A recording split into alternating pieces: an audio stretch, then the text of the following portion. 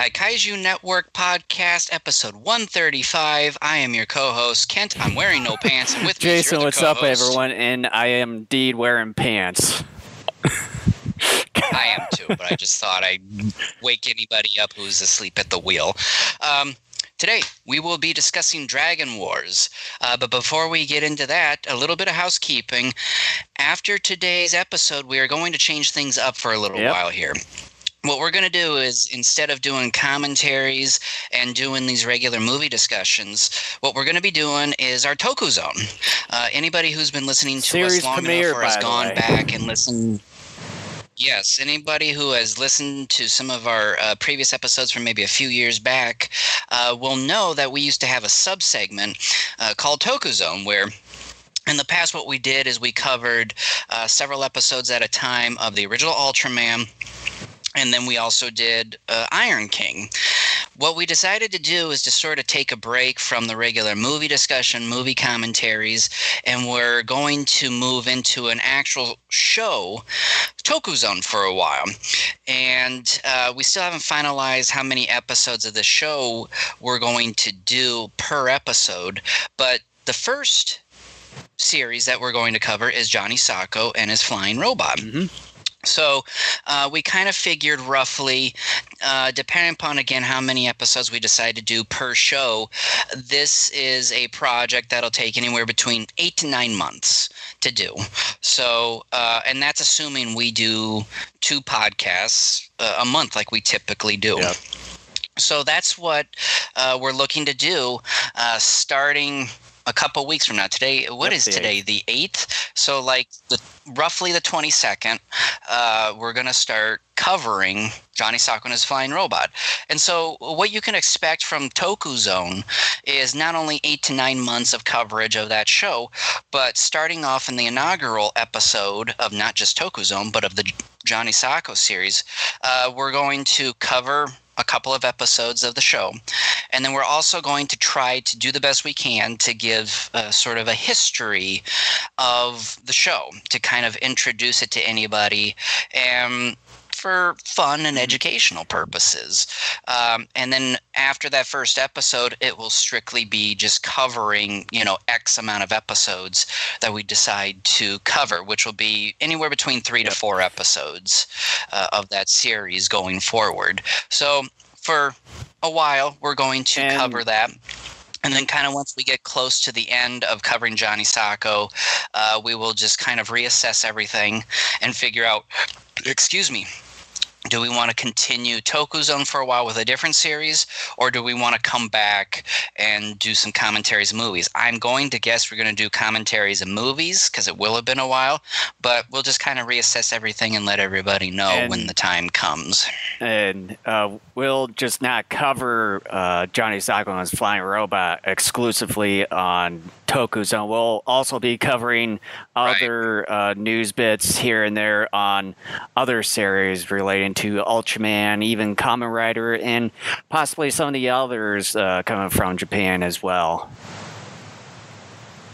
And depending upon how things go with Godzilla vs. Kong, we may, if that were to be released at some point, let's say later this year, early next year, while we're doing Toku Zone, we will stop Toku Zone for at least one show, and we will cover that film. So we're just going to kind of, other than the possibility of anything happening with Godzilla vs. Kong, we're going to kind of leave kaiju aside, at least with the podcast here for a while, and just dive in to Johnny Sacco and his flying robot. And then at some point when we come back to the Toku Zone, we'll cover a different series. What that is, we don't know because, like I said, this is going to take 8 to 9 months anyways, and we'll probably after that do some more discussions and commentaries for a while. So we'll just kind of assess things and see how they go. And before we get to the meat and potatoes of everything, I just want to mention that we are on these following streaming and podcast networks as far as streaming. obviously YouTube, Twitch, Facebook Live, Periscope, and DLive, and on the podcast networks, Apple Podcasts, Google Podcasts, or Google Play, iHeartRadio, Spotify, and TuneIn. And you can also follow us and like and subscribe to the following social media networks that we are on. As you can see on the screen there, just search for Daikaiju Network. And we've got our own website over at daikaijunetwork.com. And anywhere where you download the podcast, where necessary, please rate and review, more specifically our podcast, please. 5 stars is what we would appreciate, because that makes us more visible. The more reviews we get, but also the more 5-ish star reviews that we get makes us more visible, and we're counting on all of our listeners to do that. And on YouTube, if after you subscribe to us, make sure to hit that notification bell icon. And I know there's a few options. Don't hit the personalized option. Do the all notifications. So if you want to know what we're doing or when we're live on YouTube, then you'll at least get a notification through there. All right. And with that, are we ready to move in to Dragon Wars? Let's do it. All right. So we are covering Dragon Wars D-War. Talk about a redundant title. Before we get into a little bit of discussion, I just want to give a bit of like release history and stuff with this film. I found some conflicting information, so I'm going to do the best I can to report the most accurate findings. Okay, so Dragon Wars was released in the United States on September 14th of 2007.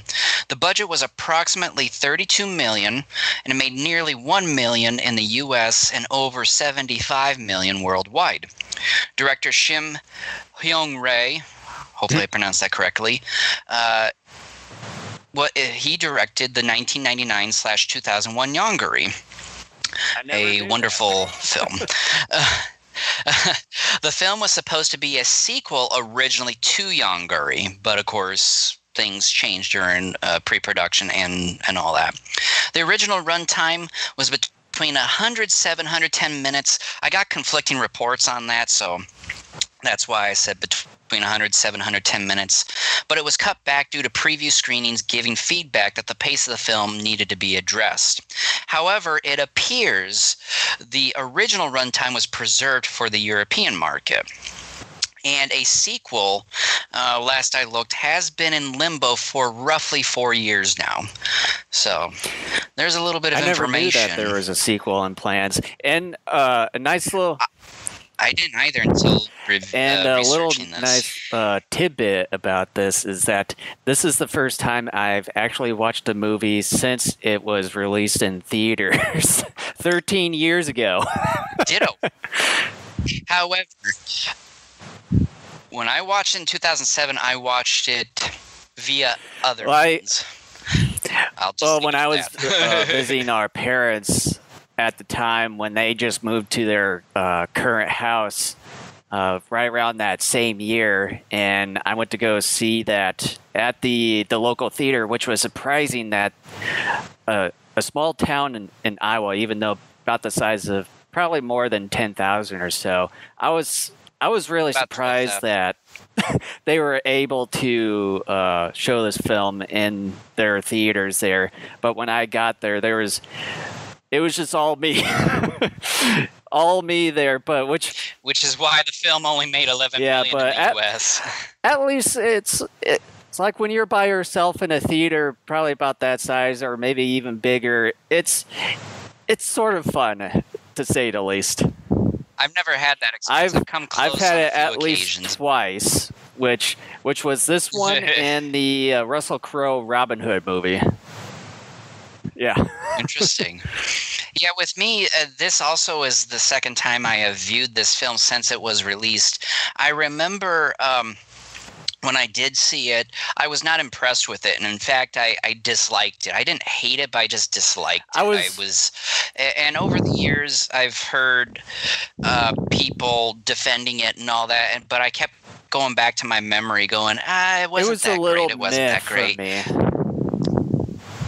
Yeah, and I remember watching it, like some of the moments in the movie that happened early in the film were some of the scenes that they used for the trailer, and I remember being sort of disappointed how some of those scenes turned out. For example, the flashback of a flashback, going back to feudal Korea. There was a scene where Boraki, the evil Imugi, or serpent, is chasing Harum and Naren, the male and female protagonist, in that flashback over a cliff, and I thought that was actually going to be part of the movie, given the trailer. And when I saw it was earlier in the film, I'm like, well, damn it, this is probably going to end up being a film I don't want to watch. And I remember walking away feeling underwhelmed by it. I was not impressed by it. Like I said, I didn't hate it. I was disappointed, but at the same time not too shocked that I was disappointed, given the fact that more or less it's a B film. And the one thing that after watching this for the first time in 13 years, I completely forgot that there were at least a good decent amount of familiar faces within this film that were a part of this. I was going to bring that up in the review. Like Craig Robinson, who's famous for being in movies like in Hot Tub Time Machine or the show The Office. And then Retta, who's also a receptionist in the Parks and Recreation TV show. And I thought and then there was another guy. I think it's an FBI gal or something. She was the secretary for, I forget the actor's name. He played Josh Lyman in The West Wing, but she was in The West Wing. And then you got John Ailes, who plays as Agent Judah Campbell. And then was it Jeff Pearson, who's also made appearances in shows such as Dexter. You might have seen him before. But yeah, there were at least quite a handful of familiar faces, which I was surprised I totally forgot that they were in this film. Well, the zookeeper. Yeah, that guy and him. He's in the current show, Bob Hart's Abishola. He was in Mike and Molly. He also made occasional appearances in King of Queens. He was in the too. show Mike and Molly, he was the main star of that show. Mike and Molly. Yep. Yeah, I forget what was his name here again. I'm guessing. I'm not seeing it here right now, but yeah, I've also that guy looked familiar too. Yeah, since you brought it up, I wasn't going to bring it up until we got into the review, but yeah, I was, pleasantly surprised as to how many familiar Hollywood actors were in this. And, I mean, for both of us, it's been 13 years, so obviously we're going to forget a lot of stuff. And obviously it did not make any sort of impression on us because we really didn't, we didn't remember a whole lot of stuff. It was just like a one and done, never saw it again until 13 years later. Exactly. So, I mean, it was a pleasant surprise to, see so many familiar faces, because during these last 13 years, there have been a number of those shows that I have watched. Like my wife and I, year and a half, 2 years ago, went through the series Parks and Recs on Netflix. So, yeah, like that one gal you were talking about, I looked at her, I'm like, she looks like she could be that receptionist, but I wasn't sure. So I just kind of let it be. But yeah, it was a pleasant surprise. I'm like, holy smokes, this South Korean B-monster movie. Action-adventure fantasy film. As a...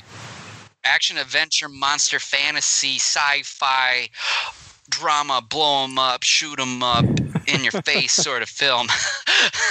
So I had everything. I had all these actors. And at the time, too, when this film is being produced, it was the most expensive South Korean film produced at the time. And it's been since eclipsed by what I don't know. But I think over the years, probably the most well-known thing that still had me tied to this film was the composer Steve Jablonsky, who's, I would say, mostly known for doing the Transformers live-action franchise scores. He also composed for this film, and I would say he did. Man, I would say he. Before we get into this, that I think he did a terrific job with this, and even doing, I would say, the most famous Korean song "Arirang." I think that's how you pronounce it, but yeah, it's like one of those, like a really big song over there, and I think he really did a good job with that one. Yeah, it's amazing that this monster movie production, got the talent that it did. I mean, a budget of roughly $35 million, and you were able to get some of these people. Yeah, and even the composer, I didn't even know about Jablonsky. Yeah, I mean, I'm still kind of blown away by all this. I'm just like, holy shit, like this South Korean B-monster movie was able to get these people. Like it's just so crazy. And part of it is not only just because of the budget, but also the fact, like, you go up to someone, hey, I'm from South Korea. We're not really well known for our films. I made a really bad monster movie back in 99/2001 called Yongari. It looks like a sci-fi channel type of production. But you know what? Will you be in my next film about serpents and dragons? It's incredible. I'm so amazed at the fact that these people are part of this film. It's incredible. So did we want to get into synopsis and then the rest of the review? Yeah, let's get right to it. All right, here's a synopsis of the film. Ethan Kendrick is a news anchor, or should I say a news reporter, given a medallion by Jack, a mysterious antique dealer, will aid him in protecting Sarah Daniels. Sarah is the Yu-Yi-Ju, a person able to use her life spirit to an Imugi, a serpent, and that life spirit will turn the Imugi that consumes it into an all-powerful celestial dragon. You see, every 500 years, the Aatrox army is on the hunt for the Yu-Yi-Ju, in order to use that life spirit to turn their evil Imugi, Baraki, into a celestial dragon. The previous lives of Ethan and Sarah were reborn within them. Previous individuals' names were Haram and Naren from feudal Korea. The Aatrox general uses Baraki to hunt down Sarah in present-day Los Angeles, but after a while summons his army from Jack's antique shop. Los Angeles is under attack from the Aatrox army and Baraki, but Ethan and Sarah escape. However, they're eventually captured by the Aatrox, where they're taken to some barren location where Sarah is about to be sacrificed to Baraki. Ethan's medallion somehow destroys the entire Aatrox army, and during a sword fight, the Aatrox general coincidentally strikes the medallion, vaporizing himself. Dumbass. A good Imugi appears and does battle with Baraki, but is overpowered. Sarah sends her life spirit to the good Imugi, where it turns into a celestial dragon and battles Baraki. After a tussle, the dragon shoots a fireball into Baraki, incinerating it. Sarah's soul appears, telling Ethan she'll always love him and will be waiting for him. Jack also appears behind Ethan, telling him that they were given a great honor in the transformation. Ethan tells both of them goodbye, and the movie comes to a close. Okay, for me, in terms of how I'm going to review this, I have a laundry list eventually here of a bunch of questions that I think will help lead part of this discussion. However, I will start with this. You know your story is why did I write that? That's a typo. Oh, no, I didn't. I didn't write that wrong. You know your story is done all wrong when you have a flashback within a flashback. So Yeah. early in the film, we get Ethan after he finds this scale of an Imugi, which I think is Baraki, right? I would believe so, because I It's mean never the made clear. the movie starts out with parts of L.A. in ruins there for some strange reason. I thought it was a flashback at first, but no, it was like present right then and there. We're never given an explanation. Yeah. But shortly, like within a few minutes after that, he thinks back to when he meets Jack in this antique shop somewhere in LA. And then Jack tells, no joke, roughly a 15-minute story of the Imugi and how every 500 years, Baraki and supposedly a good Imugi appear. They're supposed to battle. And what we're given is this feudal Korea story about Harem and Narum. Mm-hmm.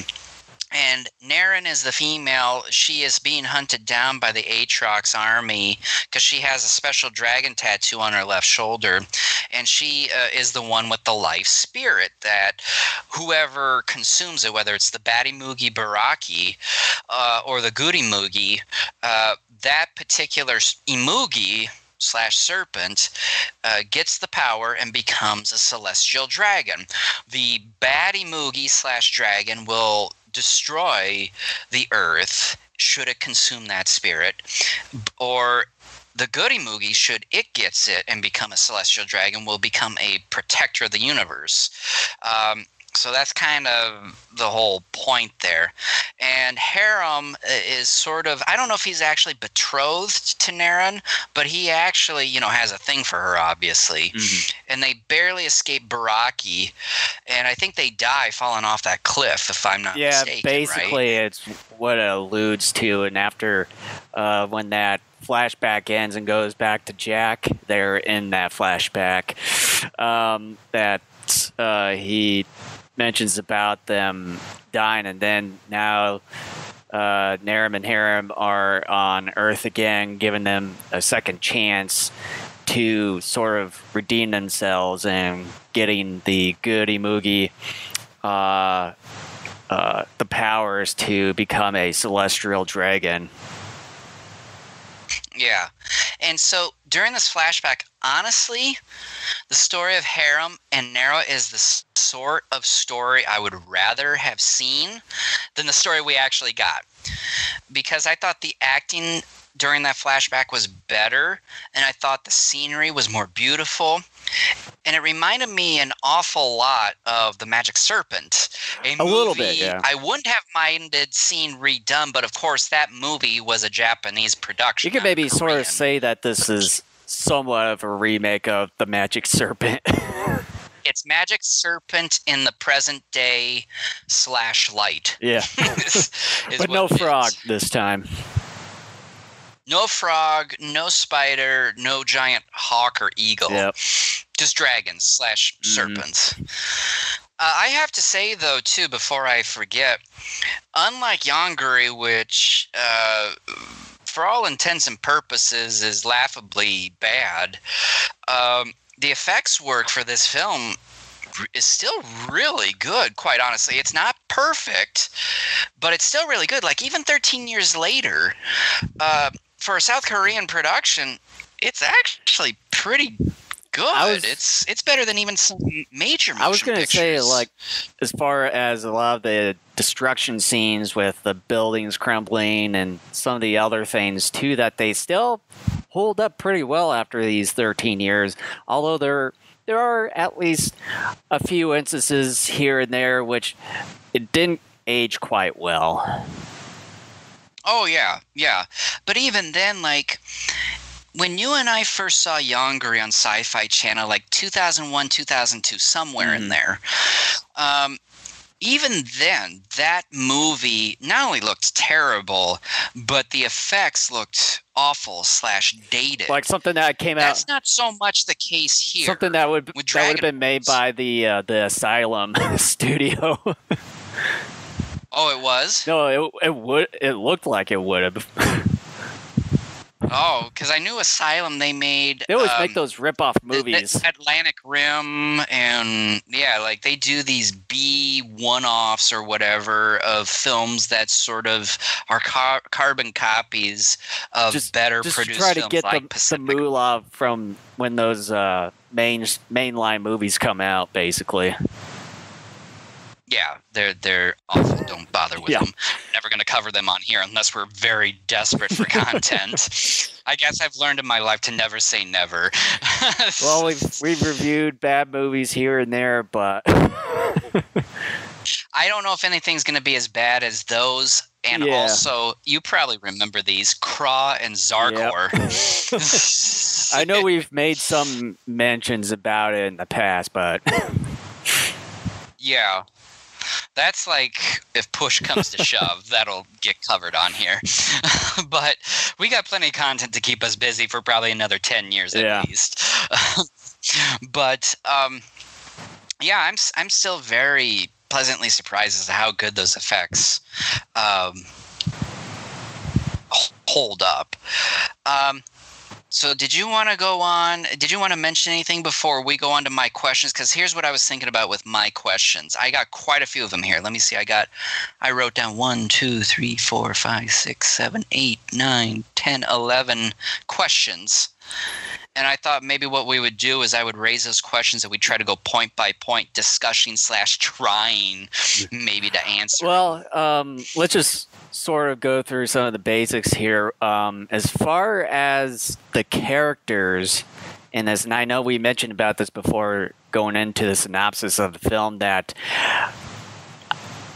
both of us completely forgot that there were at least a good handful of familiar faces within this film. And I think, for the most part, that they've done a pretty good job at what they were trying to do in this film.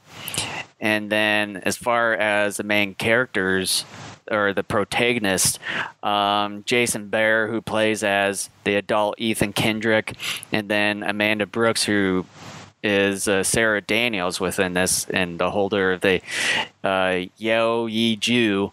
I think they did a decent job within their own rights. Although at times with Ethan, it seems like he wasn't part of the film from time to time. Here's the thing. I will say this: the actors, the familiar faces, did a decent job for the most part, and a lot of it is because they are trained / veteran actors. So that's a big part of it. Jason Behr and Amanda Brooks, I thought did a decent job, but they weren't as good as those familiar Hollywood faces. Behr, I thought, though, was the worst between him and Amanda Brooks, and I hate to say that, but and I don't know if he just wasn't coached all that well or what the deal was, but I thought his character was stone-faced most of the time, meaning that he didn't show a range of emotions or anything like that. Amanda, and part of it, again, could be because of how her character is written or what have you, she showed, I thought, more range of emotions and all that than Behr did. Behr just more or less just kind of kept your face on. Like there wasn't much in the way of any emotional versatility there throughout much of this film from him, I thought. Yeah, and both of those main stars there, they don't have a whole lot of filmography from what I'm seeing. As far as Amanda Brooks, she hasn't really appeared in feature films since 2013, which was The Canyons. But although she has made quite a few appearances in TV shows, and the last appearance was in Castle Rock as a psychiatrist back in 2018. And then as far as Jason Behr, he hasn't really appeared in any feature film since 2008, a year after D-War, but that he appeared in 3 more films after that, but he did at least most recently make an appearance in Roswell, New Mexico TV show here as Trip in season 2 here. Because he probably was tripping. T-R-I-P-P. So. Yeah, I knew it was T-R-I-P-P, but sure you did. I will have to say, though, that the characterizations, though, overall are pretty... They're bare bones. We aren't given much for our characters, with the exception, I would argue, Harem and Naren, the two characters that only appear in like 15 minutes of the film in a flashback of a flashback, I thought were better fleshed out than our main characters, I thought. And like I said, they're only in the movie for a sliver of the time, all things considered. And I felt more connected to those characters than I did the main characters. Yeah, and I was just going to say that as far as the Korean actors and actresses that were in those flashbacks, I think they did, I would say, a better job, to say the least, as far as Hyun-jin as Harem and Hyojin Ban as Naren. I think they did a pretty good job. Oh, absolutely. And again, like I said earlier, that's the film I would rather see, because within that 15-minute flashback of a flashback, and I'm going to keep saying that because, again, like I said, that means your movie's in trouble. I actually probably would have done this in a 2-part film. It's like do those flashback things first, and then do this present thing as the second part.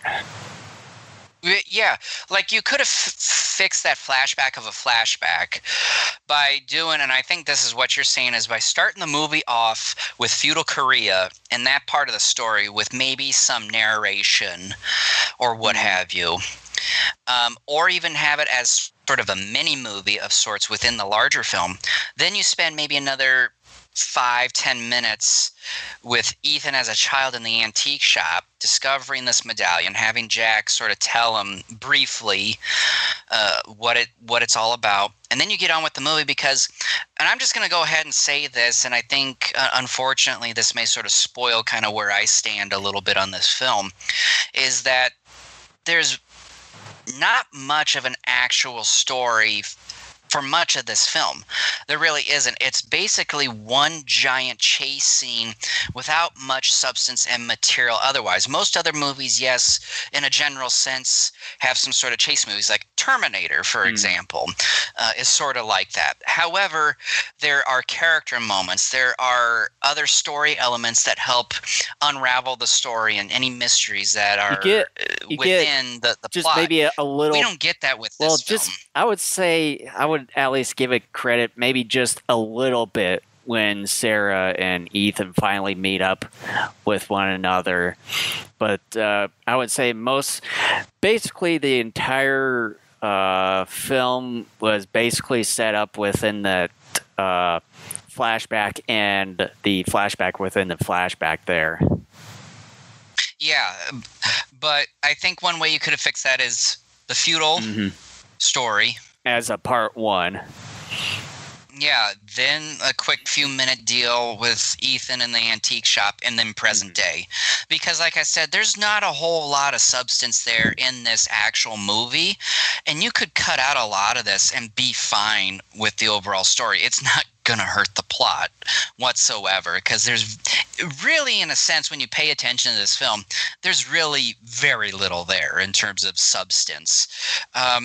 And it wouldn't damage the film. In fact, I think it would enhance it quite a bit. Either that, or you do what I want you to do, and that is you make that feudal Korea story. Because, again, just within a 15-minute, like a 20%-ish amount of the film, you have this flashback of the feudal Korea story, and it's told so much. It's actually more interesting. It's more intriguing. You get better actors, better characters, and really a better story there. And the one unique thing about it, too, is that I sort of forgot that they had this Lord of the Rings-esque sort of battle going on when that whole entire army for Buraki come up to that whole village there. And, I mean, that itself can be possibly like the climax part right there of the part 1 of Dragon Wars. Yeah, there were, in terms of decision making, in terms of how to tell the story, it's not. There are better decisions to be made that I think are obvious, but for whatever strange reason, that's not the route they took. Yeah, it's a little bit disappointing on the final decisions that they went about with Dragon Wars here. It would have been a heck of a lot better if they did this in a 2-part.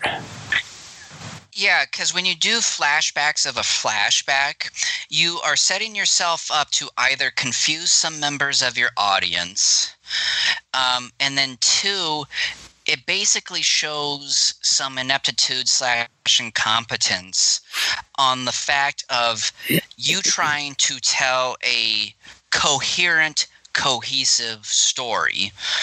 And again, like we just said, we provided at least 2 examples of how to fix that. There probably are even more that we just haven't thought of. But at least 2 of those examples are so much better than what we're actually given here with the film. So I think... So did you want me to go into my questions, or did you want to talk about a few other things? I've got one more thing. As far as me talking about my thoughts on the score for the film, what do you think of the score done by Steve Jablonsky? I like it. I mean, I'm not a huge fan of Jablonsky, but I would consider him part of my he's good. Like, if I had to rank him from exceptional to very good, fair, poor in terms of composers, I consider him good. He does a good job at what he does. The thing is, though, his music is not necessarily my cup of tea. I'm a person that likes to listen to more, when it comes to at least scores, I like to listen to more rousing marches and themes and that sort of thing. That's not to say I'm against the kind of music he composes. I do think some of that stuff is unique and fun to listen to. I just don't listen to that sort of music as often as I do scores that have more marches and rousing pieces to them. Yeah, just because it's a personal preference. Yeah, for me, I really do like what he does overall, and I've listened to, I know, many years the Ari Rain song that's done here for Dragon Wars, and I think a couple other ones from this film, but I know I've listened to, I would say, a lot of his Transformers scores mostly, and I think I've listened to a couple other ones outside of that, but yeah, I would say he's probably in my top 10, to say the least, as far as the best composers out there, along with Brian Tyler, Andrew Lockington, so on and so forth. But other than that, shoot your questions there. All right, so we'll do one question at a time.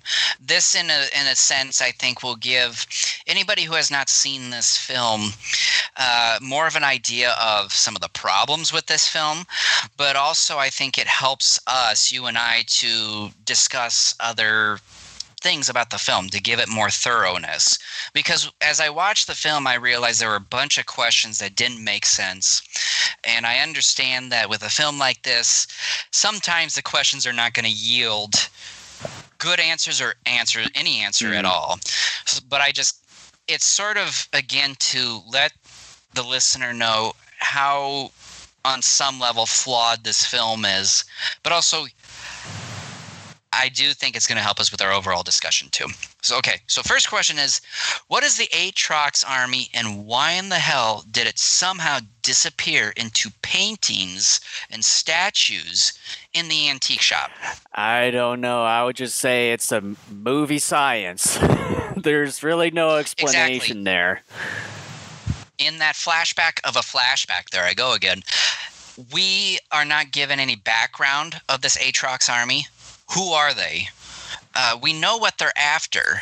I would say why do they want to destroy the Earth? I would say probably the only thing of who they are is the army for Buraki. Right. But are these lizard people in disguise? Are these demons in human form? We don't know anything about them. And then in that flashback of a flashback, we don't see them disappear. Well, I know, like when you mentioned about the the lizard people and stuff, and I know I've looked at some of that stuff before during my free time and stuff, and like a lot of these people that follow this stuff, they'll say that they're shapeshifters and everything, and you can see that within the film themselves. So could they be? Could they actually be lizard people? Who knows? Because I mean the general there, he shapeshifts quite a bit, but then when he goes into his original form, he never takes off his mask. So what does he really look like underneath? So, I mean, they could be like the lizard people, but who knows? Yeah. So there's a pretty decent problem right there. Okay. Second question. Why does Buraki vamp so much, missing out on numerous opportunities to consume Sarah and eventually her life spirit at the end? There are so many moments, I lost count, of where Buraki had Ethan and Sarah cornered or whatever, and he could have just, boom, like a snake, boom, snatch her up, been a celestial dragon, and that would have been it. But instead, he gets them cornered or trapped, and then he's just like, ha, ha, ha, like he just kind of like plays around, like, or laughs or whatever you want to call it. And then right at the last second, either a helicopter comes in and shoots Buraki and distracts him or whatever, and then Ethan and Sarah escape, or something else happens that give Ethan and Sarah the opportunity to escape. Or the good Imugi comes in and interferes. Yeah, and I mean, I'm okay. I will let you get away with maybe one or two moments like that.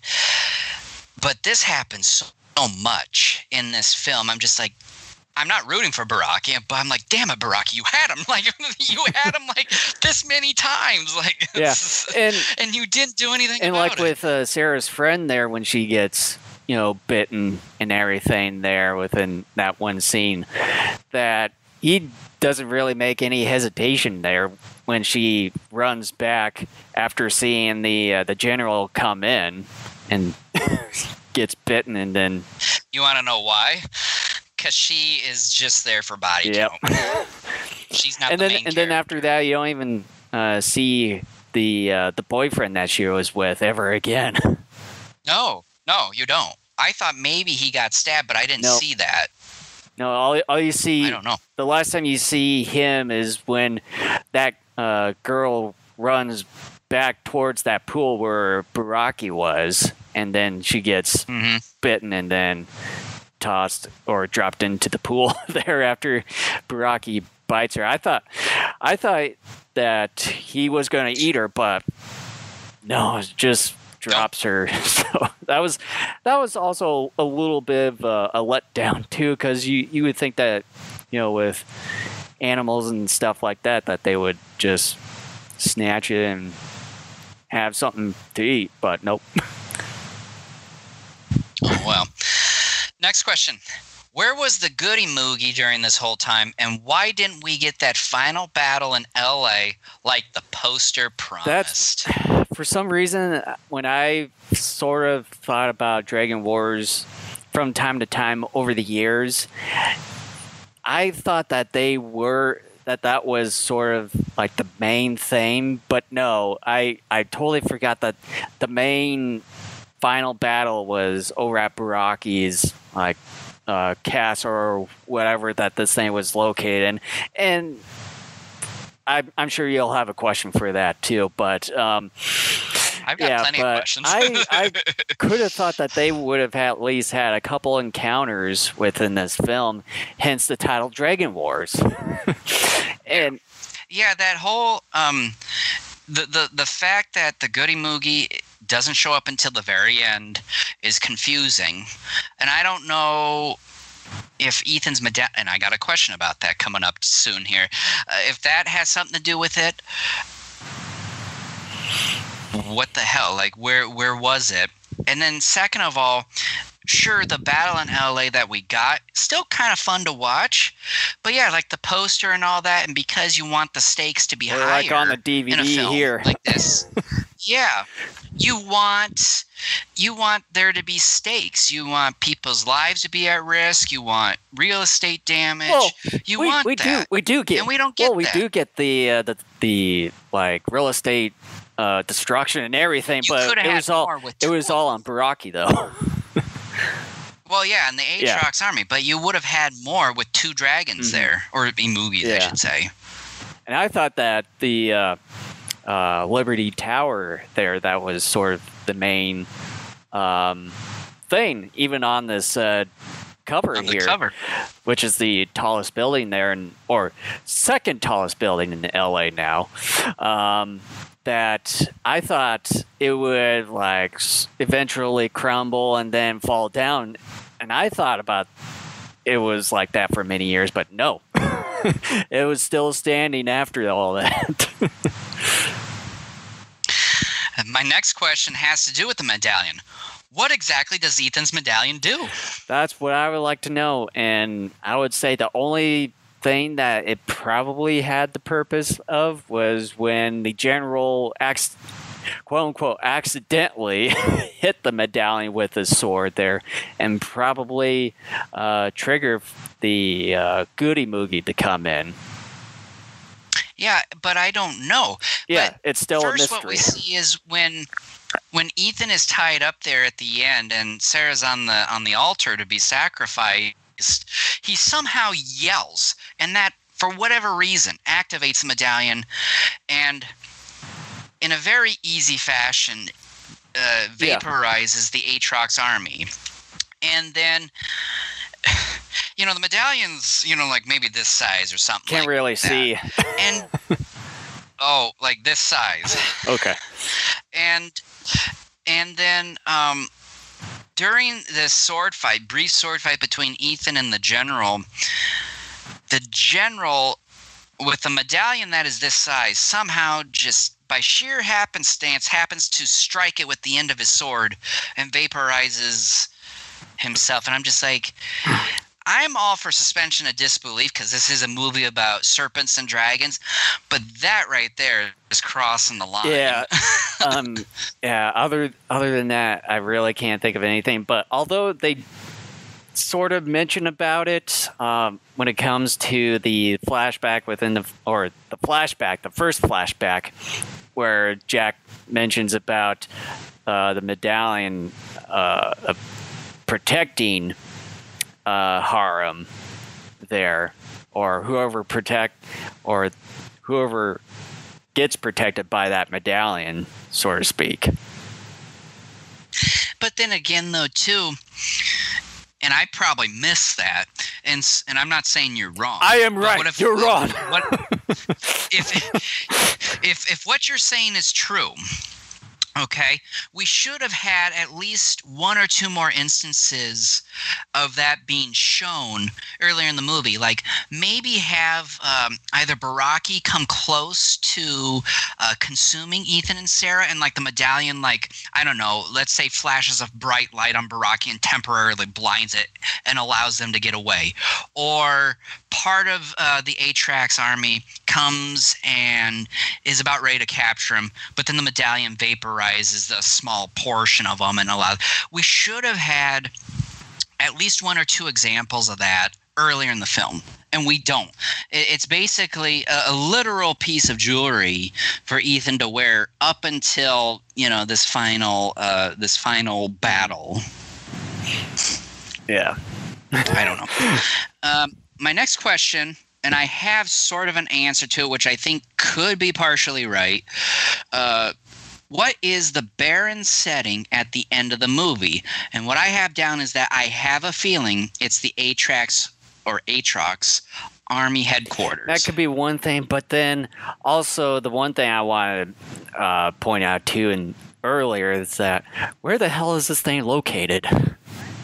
I was going to ask you that. I was just going to say, where is this? Is this underground? It can't be Is this, underground. like some remote location somewhere? Like, where is it? It can't be underground for one thing because you have the sky and everything.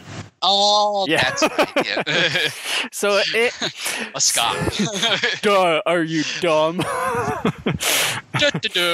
So yeah, it's. They never.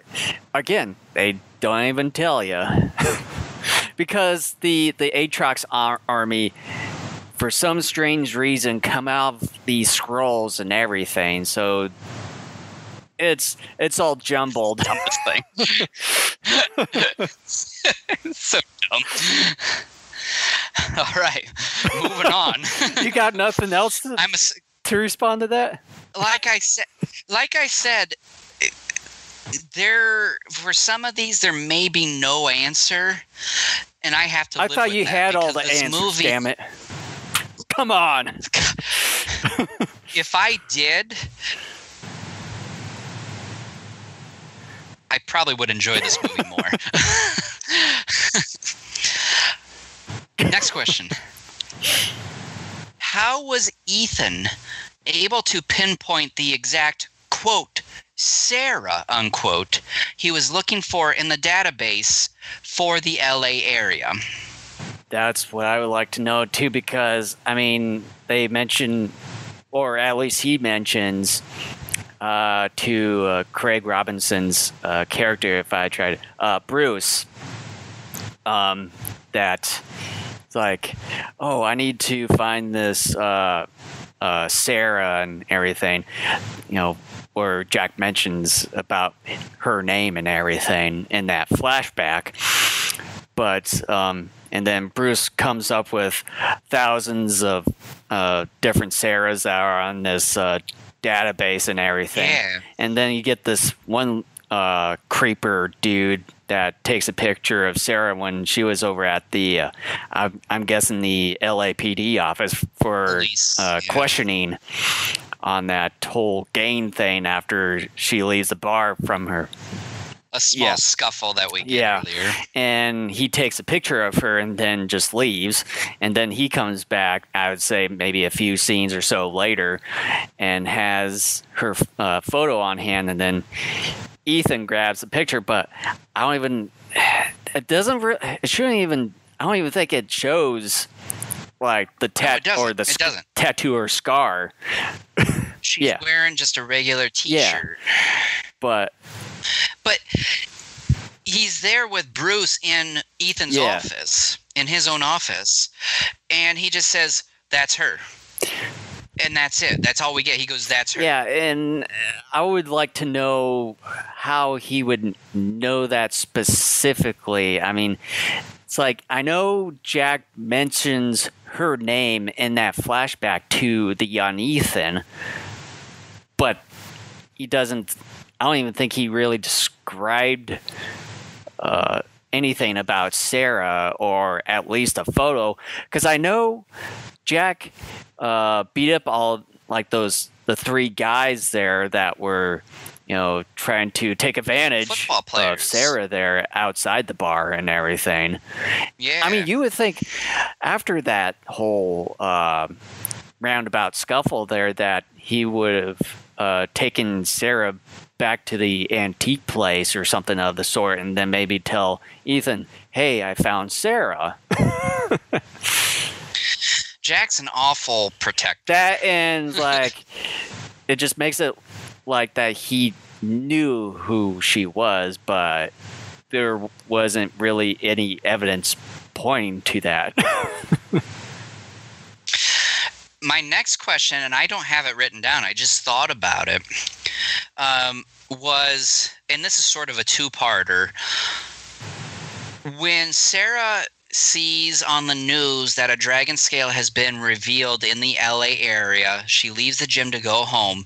She looks in this book. Number one, what is that book? And number two, when Brandy, her friend, comes to check on her, Sarah has all of these pages from that book plastered all over her living room and says, she believes those pages will protect her. What's that book, and why does she think those pages will protect her? Well, with Sarah basically being Naren, like the second version of Naren, I'm guessing probably some of those instincts from Naren and stuff probably get triggered in a way, and I'm guessing. But the other thing, though, is that where the hell did Sarah get this book out of nowhere? It's like, even though that this is a reincarnation of Naren, like, if this was Naren's book, how the fuck did she get it? Well, like you said, I was just about to say, where does this book come from? Because nowhere in either the first flashback or the second flashback are we told about any sort of book or magical spells that are used for protection or anything of that sort. This just happens. It's a one and done deal. I think this is probably a good reason why I got some beer for this, and like two beers to be exact. I can't even see it because of that background of yours. Well, damn you! I only have one beer. So yeah, I mean, I've got nothing else. Oh, I just saw it here on YouTube. Yeah, somehow this can got camouflaged. I gotta put it right here. Well, I can't even see because you're cutting it off there from the camera there. Nothing ever works. You just gotta bring it up a little bit more. So, either that or get rid of the background. Otherwise, you're just seeing all my books and stuff. Get rid of it. I mean, you're seeing my DVD shelf here of all the movies and figurines and stuff, even my kitchen. I'll do it here in a bit. We're in the middle of the podcast. All right. Next question. You ready? As ready as ever. How come Jack didn't do more in the movie, especially protecting Sarah and helping out with the carnage in LA? Well, you could say he somewhat protected Sarah from that whole scuffle thing, but then even when Sarah questioned that, he basically left right after all that. I was like, what the hell? Yeah. It's like Jack should have just taken her back to the antique shop there and protected her there from now on. And allowed, because he knew Ethan as a young boy, and he knew Ethan was eventually going to come and see him. He would have had them right there and would have been like, all right, we're here together. Let's get everything to the goodie. Well, at least he did have at least a few instances there where he did disguise himself as some of these random people, and then after Ethan and Sarah part ways from that quote-unquote strange character or out-of-place character, that they transform into Jack there. Yeah, he did more to protect her from 3 loser football players than he did during the entire assault on LA by this Terminator-like army that was not going to stop until they got her. I mean, it just, hence the name Sarah. Sarah Connor. I don't know. Beats me. There could be some Terminator references Beats here. me. It boggles my mind because, it just makes no sense. I really have no answer for that. And another question here, do I have it here? No, I don't. Another question I don't have written down that I just came up with.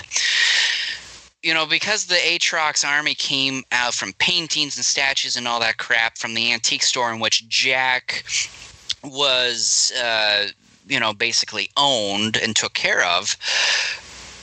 Did he know that the Aatrox army was there in those paintings and in those statues? And if so, why didn't he do more to either seal them up or to destroy those paintings and statues or whatever to prevent them from ever showing up again? In my honest opinion, I think he might have known about that. And then he's an asshole. And if he did, why the hell did he even keep them around? Because they were like right in his antique store there to begin with. Right, he should have done something more. And either that or just fucking burn the shit. Like I said, burn the paintings, destroy the statues. Yeah. Like, now, Jack, is he supposed to be that old sensei guy from the feudal Korea? Because when they go into that flashback from the other flashback, he rolls up his right arm sleeve and you see that scar where the general slashed him. I missed that. And then they do it like a brief flashback within the flashback. I missed that. Hey, the background's gone. So then, another question I don't have written down that just popped up. If that was indeed that old sensei, it is. How come in the first flashback at the beginning of the movie and all that, how come we are never told or nothing is sort of implied that outside of Harem and Naren, that this guy's soul also will continue to live on? Beats me. I mean, you got me there.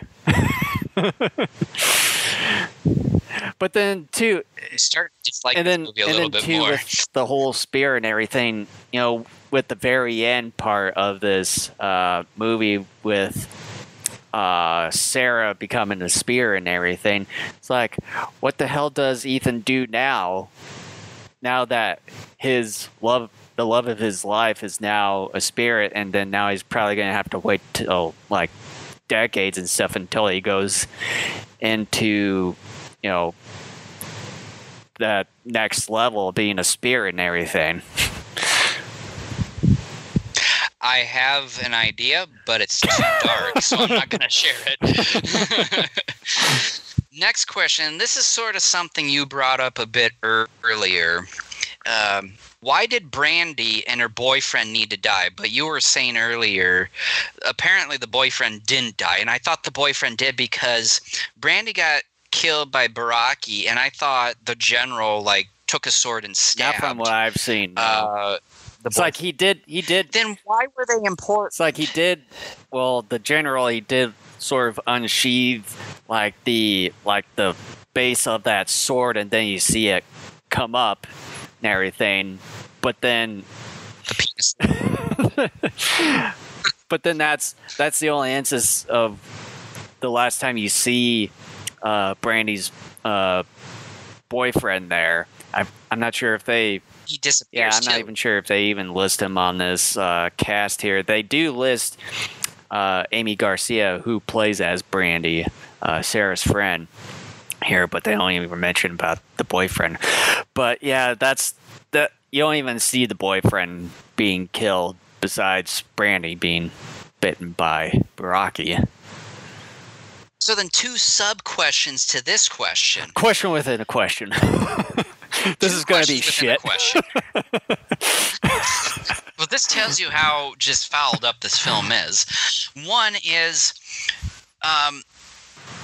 the general said, I think he said something to the effect of, "There you are," or something like that. So if that is true, if I remember correctly, if he did say something like that, why did he kill them? Were they important somehow? And then second of all, even if he knew they were friends of Sarah's, why would he kill them? Wouldn't you think he would maybe hold them hostage so that maybe they could help him locate Sarah more effectively? I don't know. I mean, I don't even think. I don't even remember him mentioning about like, "Oh, I found you," or something of this sort. He said something, and I forget. I don't know if it was "There you are" or "You're not getting away." He said something. Well, I know about him saying about that towards the end when they were trying to have Sarah sacrifice on that table there over at, I'm guessing, their headquarters and everything, but I don't remember him saying something like that earlier. He did to Brandy and her boyfriend. Well, I didn't even catch it, so. Yeah. Damn it. All right, next question. Roll out. How did the military know that Sarah and Ethan were going to the top of the Liberty Building because they had a chopper waiting for them up there? Again, I don't know, to say the least. They didn't collaborate with the military at all? Not even the FBI. Not Agent Joda Campbell or anything. And also, after seeing this for the first time in 13 years, I thought originally that Judah Campbell was Jack, but then as we go deeper and then actually find out, it's like, nope, that's not Jack at all. Nope. I mean, it's like they basically built up his character just to try to kill off Sarah in order to, try not to have all this, or try to stop everything that's going on right now and have it, basically delay for another 500 years. So was his character? I would say, was his character really that necessary? I know the answer to that. Me. No. Oh, me. Well, that answers it. Next question. They took the stairs all the way to the top of the Liberty Building. That would take a lot longer than it actually did. And why aren't they winded when they get to the top? But then the other question is, why did they go up to that building to begin with, after they're getting chased by Baraki? There, yeah. Oh. I mean, I think there's going to be so many questions that after all this, there's going to be even more questions. Take a drink. If you have a question about the movie, take a drink. I'm going to do that right now. Oh, man. There you go. For those who are listening to the audio form, Jason took a drink. If you heard me there. But yeah. All right. Yeah, there's just, I would say in the end, there's just going to be so many other questions left unsaid. Yeah. Okay, so here's my final question about the actual story in this film that I came up with. Baraki sure gets away with a lot of damage with minimal police and military presence throughout much of the movie. Why? I think you know my answer to this one here.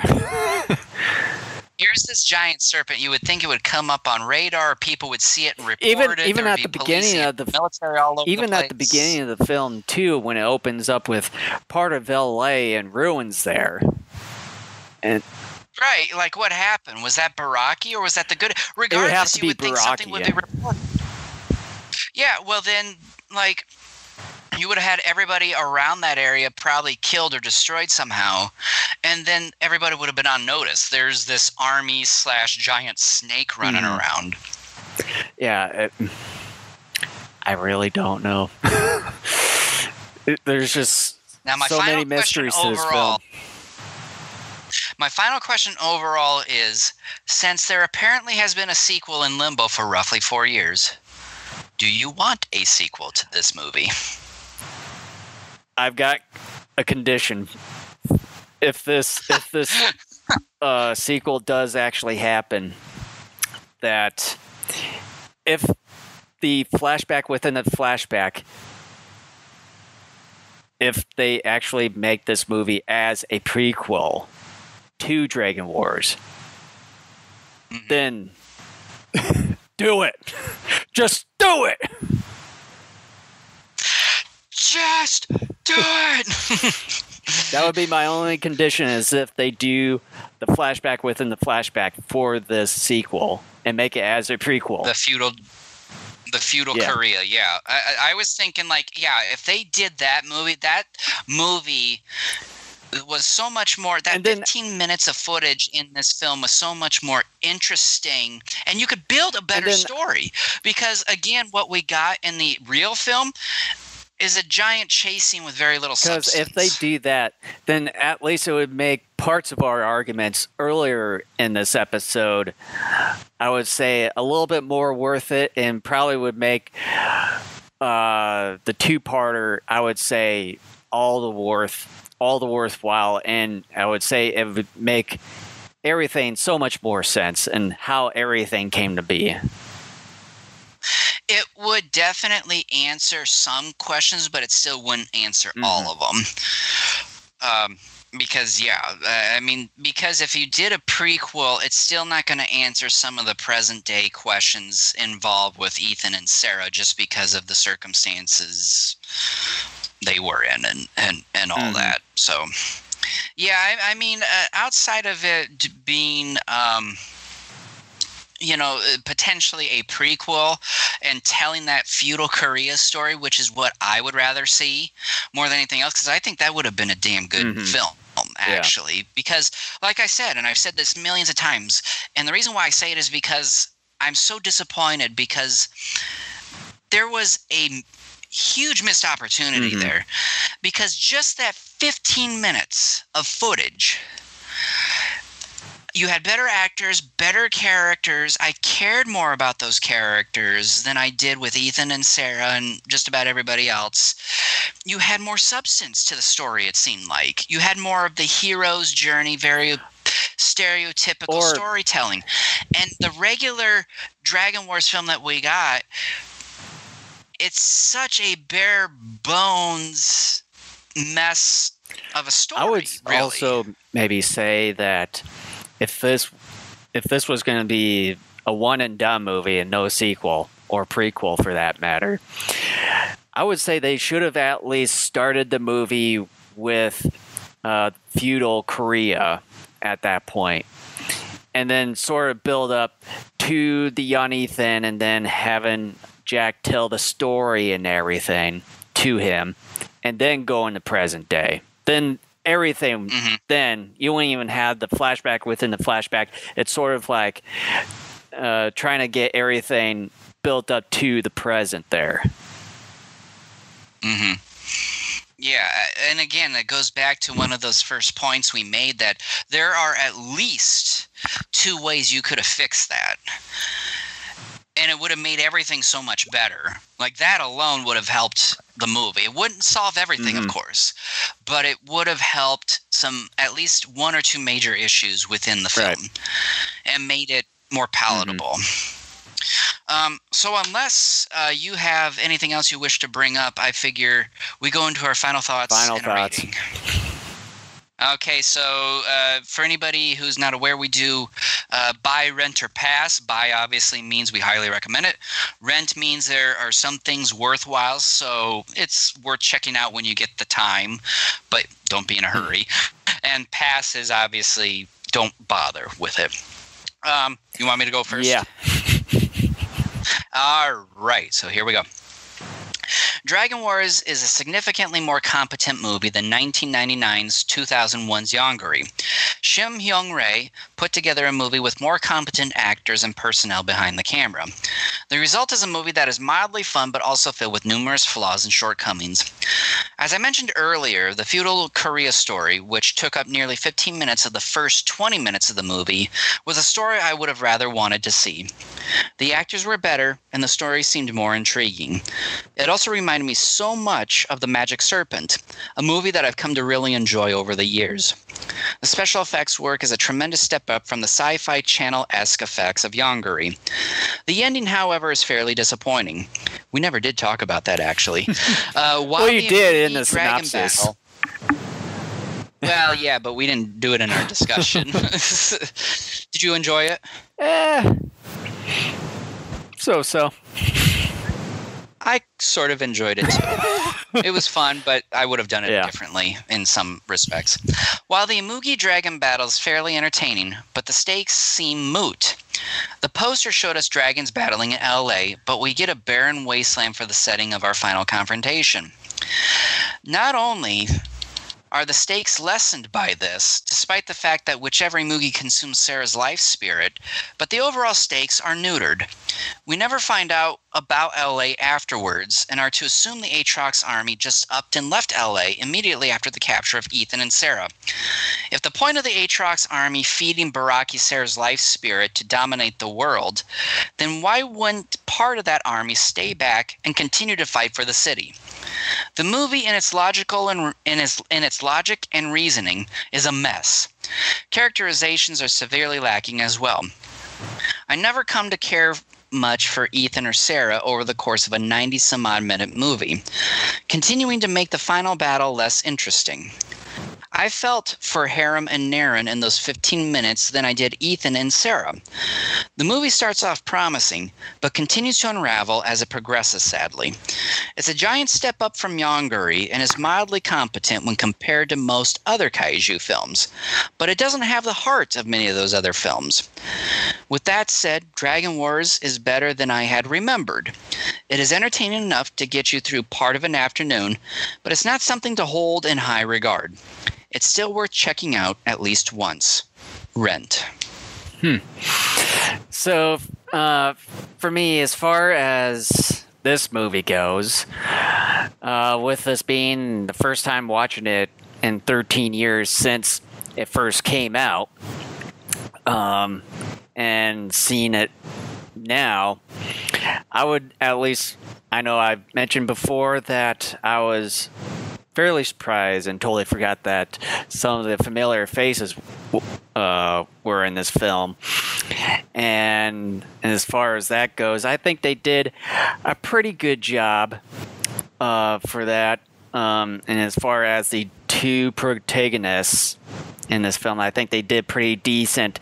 But I think the ones that stood out the most, I would say, are the Korean actors, particularly Hyunjin as Harem, and Hyojin Ban as Naren. I think they did a pretty good job in their roles for this film. I think they did better than the rest of the cast members listed on here. And as far as the visual effects, with it being 13 years later, I think quite a bit of it has held up pretty well. Some of them haven't aged too well. But as far as the story and the plot for this movie, it's a mess. After all the questions and answers, and then more questions after our little discussion on this film. And I would say, as far as the overall ness of Dragon Wars, I'd say it's something that you probably don't need to watch a whole lot. It's to me, it's a simple rent for me. It could almost get close to being a pass. Yeah, I mean, I struggle with that. Like, if you had turned off the movie after the first 20, 30 minutes and told me, what would you rate this movie at this point? I would have said it's a big buy. Like, because of that flashback. Like I said, within the first 20 minutes of the film, you have 15 minutes of that approximately being that flashback. And I would have said, this is a buy. Like, this is a movie I would actually try to watch more often. And then as you progress, you become more disappointed and you begin to see more of the cracks within the finish of the film. And then, as you mentioned too, if a movie has a flashback within a flashback, that can always be a recipe for disaster. You know you are in trouble because, like I said, that's a simple fix. And then with Mr. President Geek, sound like a broken record. We gave two examples. And then with Mr. President Geek here responding, "Dragon Wars, blarg." That was me.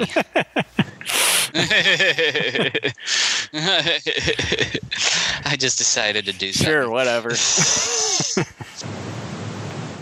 No, seriously, that was me. But yeah, it's just it is disappointing because we were promised certain things, like on the poster with the dragons. We don't get that. The LA assault is still kind of fun to watch still in some respects. The effects work, though, is definitely a big step up from Yongari, and it ages pretty decently. I mean, it's not I would say fantastic, even with but the budget that they have, they did a pretty. I would at least give them credit that they at least did a pretty good job. Exactly, yeah. I mean, and this was produced 6 years after the 2001 edit of Yongari. And, we know how terrible that was, on all fronts. So, yeah, it just it's disappointing. It is a step up, a big step up from that film. And I mean, when I think about it, when compared to other kaiju tokusatsu films, especially coming out of Japan more specifically, in some respects, it does certain things better than a few of those films, like the digital effects work in many respects. Of course, there are some exceptions to that. But other than that, it's just like... It's fine. Like, if you don't think about it as you're watching, it's literally one of those films where you just got to sit back and not think as you're watching the film. Because if you start thinking about it like we did, and that's part of our job, we try to give as objective of a discussion as we can about a film, regardless of whether or not we like the film. It just, when you start thinking about it, you're going to go bonkers like we have during this whole podcast. It's just like there were several opportunities to make this good, if not great, and they decided to go meh, and in some cases, bleh. So it's disappointing because Shim Hyung-rae has improved his craft an awful lot just in 6 years. I mean, yeah, and I was actually taking a look at his filmography as far as his director post, and his last movie that he has done so far is The Last Godfather, which was done 3 years after Dragon Wars. So he hasn't really done anything since. But they do have a thing listed here as a producer, Dragon War, Mysteries of the Dragon. So that, I'm guessing that is the sequel.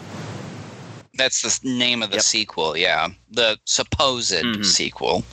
Whether or not we'll see it, time will tell. It's already been about 4 years. It says here in just this couple sentences here, in March 2016, it was announced that the sequel entitled D-War 2 Mysteries of the Dragon would be co-financed with China's H&R Global Pictures. The film's release date is to be determined. And it's been 4 years. It doesn't take a movie 4 years to be made. That tells you there's some problem somewhere, and that's usually more times than not a good sign. Well, with that, we thank you so much for listening and or watching us.